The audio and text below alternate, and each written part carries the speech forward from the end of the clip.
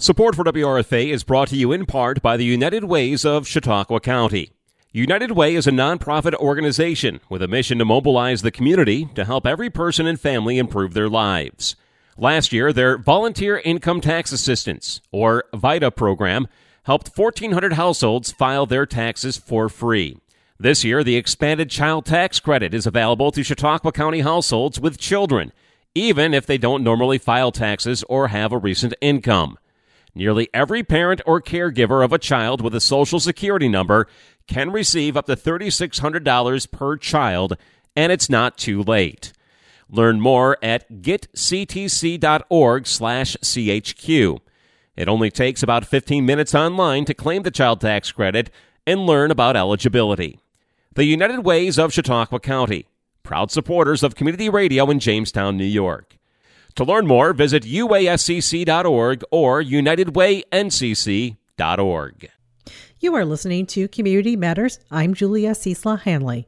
This Community Matters segment features the two candidates running for the new 23rd Congressional District. The candidates are Republican Nick Langworthy and Democrat Max Della. We posed the same questions to both candidates in interviews, giving them both 2 minutes for responses. In the first question, we asked candidates to introduce themselves and tell listeners why they are running for the 23rd District seat. We'll begin with Mr. Della's response. Good morning, Julia, and thank you for this opportunity to speak to your listeners. It's a pleasure to do that. I think it's important for voters to know where we stand on issues and how we're qualified or not. So my background is I was in the Air Force for over 32 years. I'm an Air Force Academy graduate, and I led hundreds of airmen and women under challenging circumstances, sometimes in combat theaters and sometimes polar environments, 9/11. I led with team building and collaboration. I was not do this because I'm this. I was more into collaboration and mutual respect. And I think that team building is what we need in Congress. It seems at this point, many in Congress are motivated primarily by money, power, ego. So that makes it all about them, and it's destroying our democracy. I would prefer to instead agree to disagree where we must, and then choose a couple things that we can work on together to move the country forward in a positive direction. That seems to be the most promising way to go. I practiced law, own my own practice. I worked in the Senate as a Brookings Fellow for Senator Carl Levin on his personal staff for a year, and then I worked for the Secretary and Chief of Staff of the Air Force in Air Force Senate Liaison.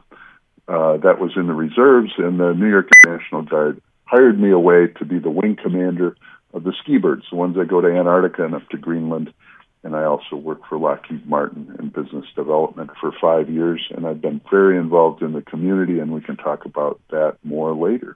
And here is Mr. Langworthy's introduction. Well, thank you very much for having me and having the opportunity to spend time with your listeners on these airwaves. It's really important that we meet as many people as we run for office as possible. And my name is Nick Langworthy. I'm proud to be running as the Republican and Conservative Party's nominee for New York's new 23rd Congressional District. And the district is, parts of Erie County as well as all of Chautauqua, Cattaraugus, Allegheny, Steuben, Chemung, and Schuyler counties. I'm running for Congress to basically end the revolving door of representation that we've had in Western New York in our Republican congressional districts. We've had a lot of people go in with great promise, but have to leave shortly thereafter, usually due to unfortunate circumstances. I would like to bring a more stable conservative voice, for Western New York and the Southern Tier to the halls of Congress so that we can once again restore the stature to this seat that it has had historically and rightfully deserves. We have so many crises in this country that we have to tackle. First and foremost is the inflation that has really gripped our nation. The cost of living has exploded, whether it's trips to the grocery store, which are becoming major economic discussions for families, to the high price of home heating and energy to transport our goods and services, as well as gasoline to get us to and from work and school. These issues are affecting each and every family in the southern tier in western New York, and we need to provide some real bold solutions to get there. And all of the above energy policy that puts America first and puts American energy back on track will be my number one priority in Congress.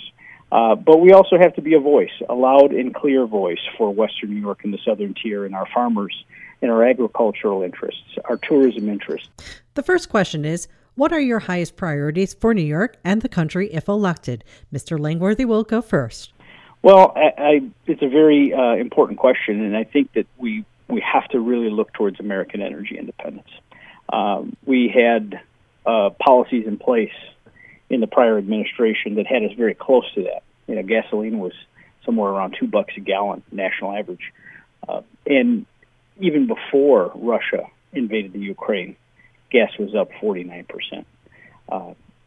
That is something that affects every one of us. It affects the transportation costs for all of our goods that get transported all over the country. We've had record high diesel costs, record high gasoline costs. And, you know, government at the local, county, and state level have used gimmicks to try to, you know, cover over the fact that gas is high. We've suspended taxes on gasoline. I think that's long term, that's going to be a failure because it's going to dig a deeper hole in future budgets. We're borrowing against our future. That's the theme of what happens in Washington. We're just borrowing against our future, and we've racked up debt that our grandkids can't pay off. It's unsustainable, and the mentality in Washington, D.C. has got to change with all these off-budget bills and giant programs that get passed. But we need to reverse this administration's policies. You know, on day one, Joe Biden came into office and said the Keystone Pipeline is shut down. He used the bureaucracy to make it damn near impossible for leasing and drilling permits, and sent a giant, you know, beacon signal to the energy sector that we're closed for business. Meanwhile, fast forward as the prices skyrocket, which anyone could have predicted, and now we bow before Saudi kings and OPEC and beg for more production and more oil while they laugh at us. This is not sustainable. We have American petroleum. We have American natural gas. We need to put those productions on the front line. We need to expedite that. We need to expand refining capacity while at the same time investing in alternative fuels. For Mr. Della, the same question. What are your highest priorities for New York and the country if elected? I guess, first of all, I would say I'm very concerned about the direction our country's headed. We're very polarized, as I said, and I think we need to change that. Our democracy, we need to change the trajectory our democracy is on. We need to acknowledge the fact that many rights are really at risk, and there's kind of an itinerary or an agenda that's been presented by folks like Clarence Thomas. It's made it famous, I guess. But those things are very important to me. I think it's very important that I do the most I can, the best I can, to prevent our government from getting in between a woman and her doctor in the decisions that she needs to make for her family. And I'm very concerned about the marriage equality and contraceptives and respecting genders and respecting people, the people they love and the people that they believe they are. I think that's part of living in a free society. And I'm really concerned about the polarization that we face in government. It seems to me that making points and creating divisive issues and using fear and lies to basically manipulate the public is not the direction we need to go, but that seems to be the way we're headed, and I need to do whatever I can to protect our country I took the oath 50 years ago, and that's what I'm going to do. Thanks. For our second question, what do you think legislatively are the biggest issues facing the country? Mr. Della, your response. It seems to me that I talk to people from all over the district, and there's no one issue that every person cares about. But there are three things that I hear over and over again.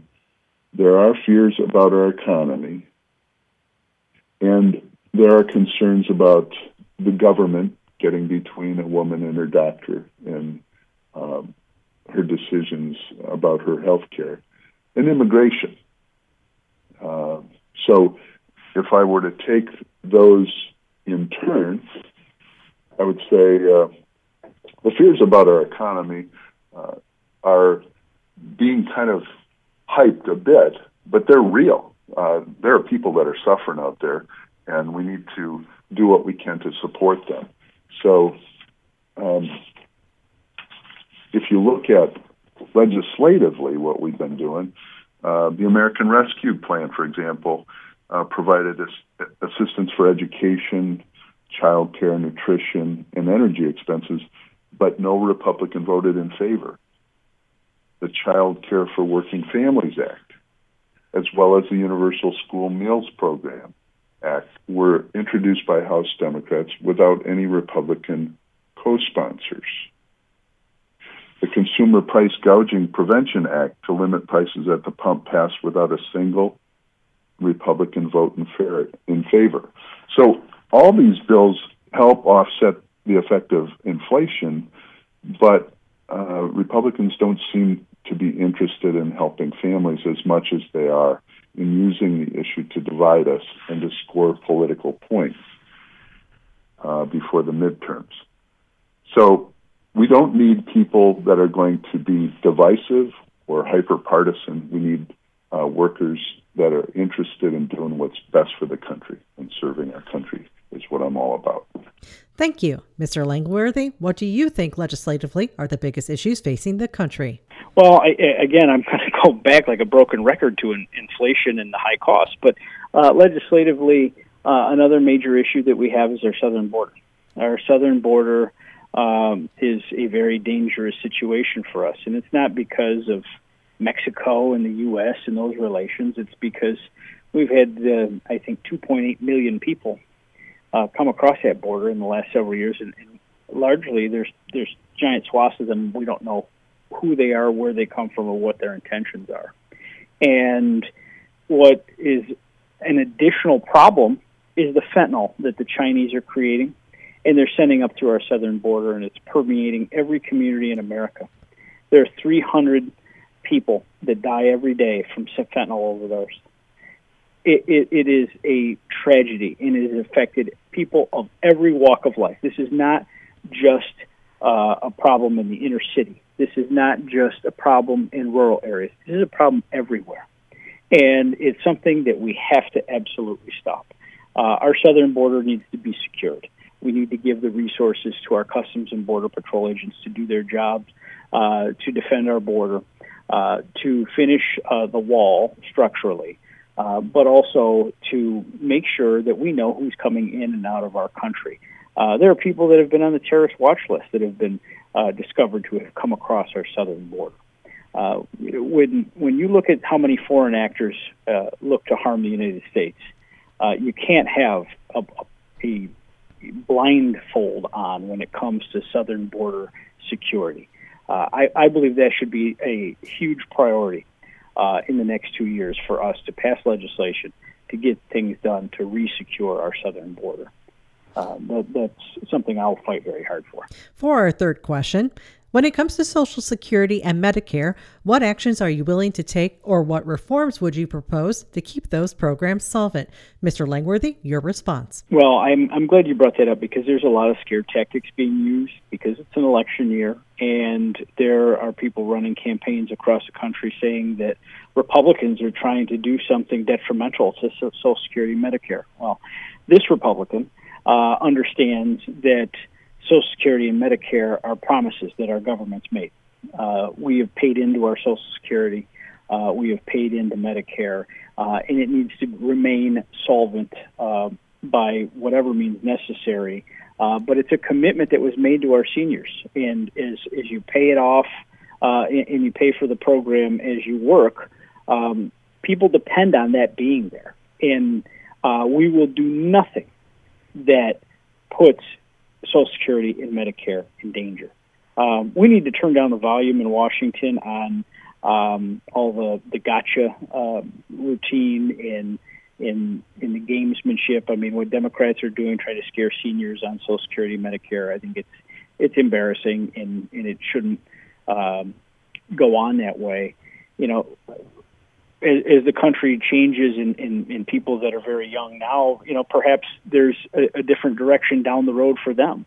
But those people that are, you know, that have paid into the system, that have been part of the system, that, you know, Social Security and Medicare is a promise that this government needs to fulfill. And I will do nothing to put that in jeopardy. Thank you.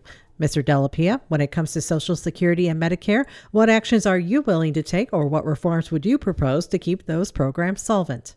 That's an excellent question. One of the things that we can do is take the cap off for Social Security. You know, it is only taken out of someone's pay up to a certain point. And if we raise that cap or remove the cap entirely and just allowed the people to pay their respective percentages, the Social Security system would be solvent for the foreseeable future, and that makes sense to me.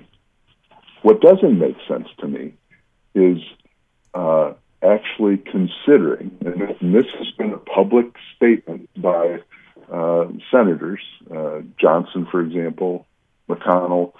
You know, if you look at what they're going to attempt to do, they're talking about evaluating Social Security every 5 years, and some even every year.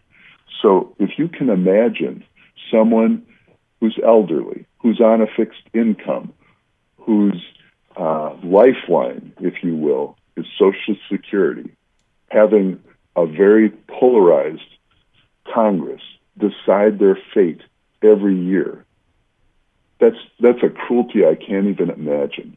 But it seems that if they get control, that's where they're headed, and that's mean-spirited, and it's cruel. And I want no part of that.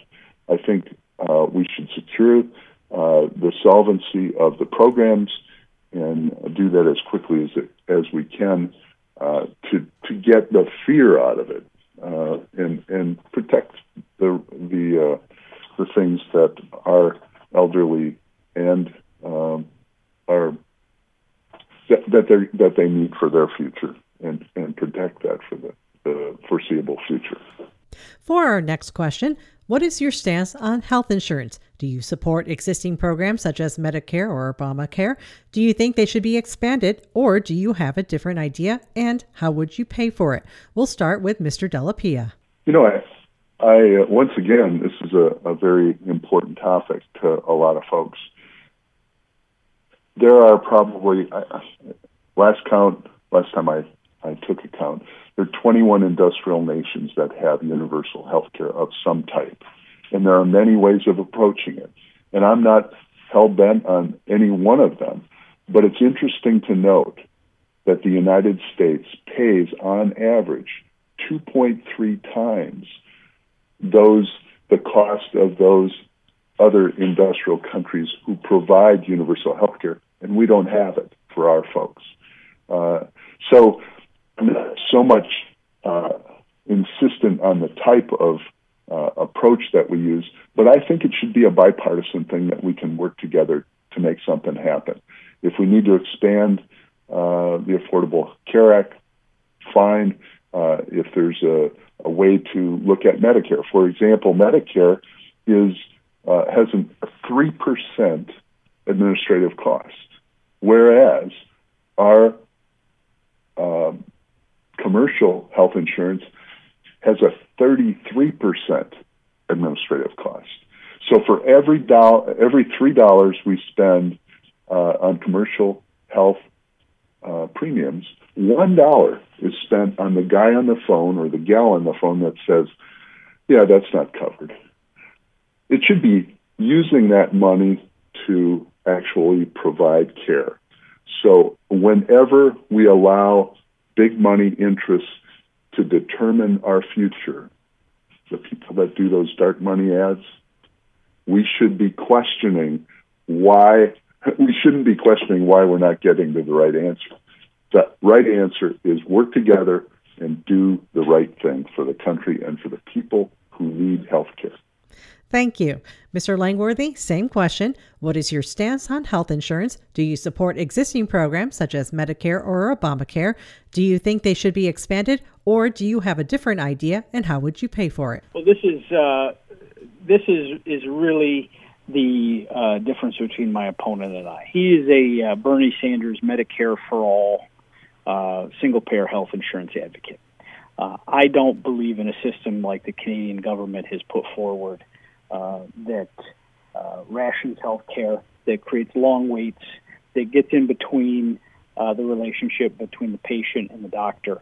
I support private health insurance. And, Medicare is something that must be preserved, must be there for our seniors when they hit the age of 65, and we must make sure that that promise is fulfilled for Medicare for our seniors that have paid into a system for their entire lives. But I don't believe that program should be expanded for all Americans like my opponent has. The government doesn't necessarily do the best job executing programs like that. I think we've seen a lot of that during the era of COVID. We need to have medical innovation, and that needs to be done not through a government-run system, but through a private pay system that we've had for generations in this country. We should be tackling the costs, and we should be looking for innovation and efficiencies wherever we can in healthcare, and watch out for any abuse of those things. One of my greatest concerns as it comes to this district and what my work in Congress will entail is fighting for rural health care and access to rural health care. We've obviously lost a lot of population. We've lost a lot of our future to other places that have better opportunities and more jobs. And that has eroded at our population base, and it's put our critical infrastructure, like our healthcare facilities, in danger because they don't have as many people to fund them. We need to fight for our rural and our smaller community hospitals. And for our last question, identify 3 national security threats to the United States. Choose one and explain your approach to dealing with that threat. Mr. Langworthy, you go first. All right. So our national security threats, first and foremost, I think the greatest national security threat and domestic threat for that matter is China and the infiltration that China has had into our lives along with the espionage that they've put in place. Another, great threat is obviously the energy security that we have with the OPEC nations and conflict in Russia into Europe.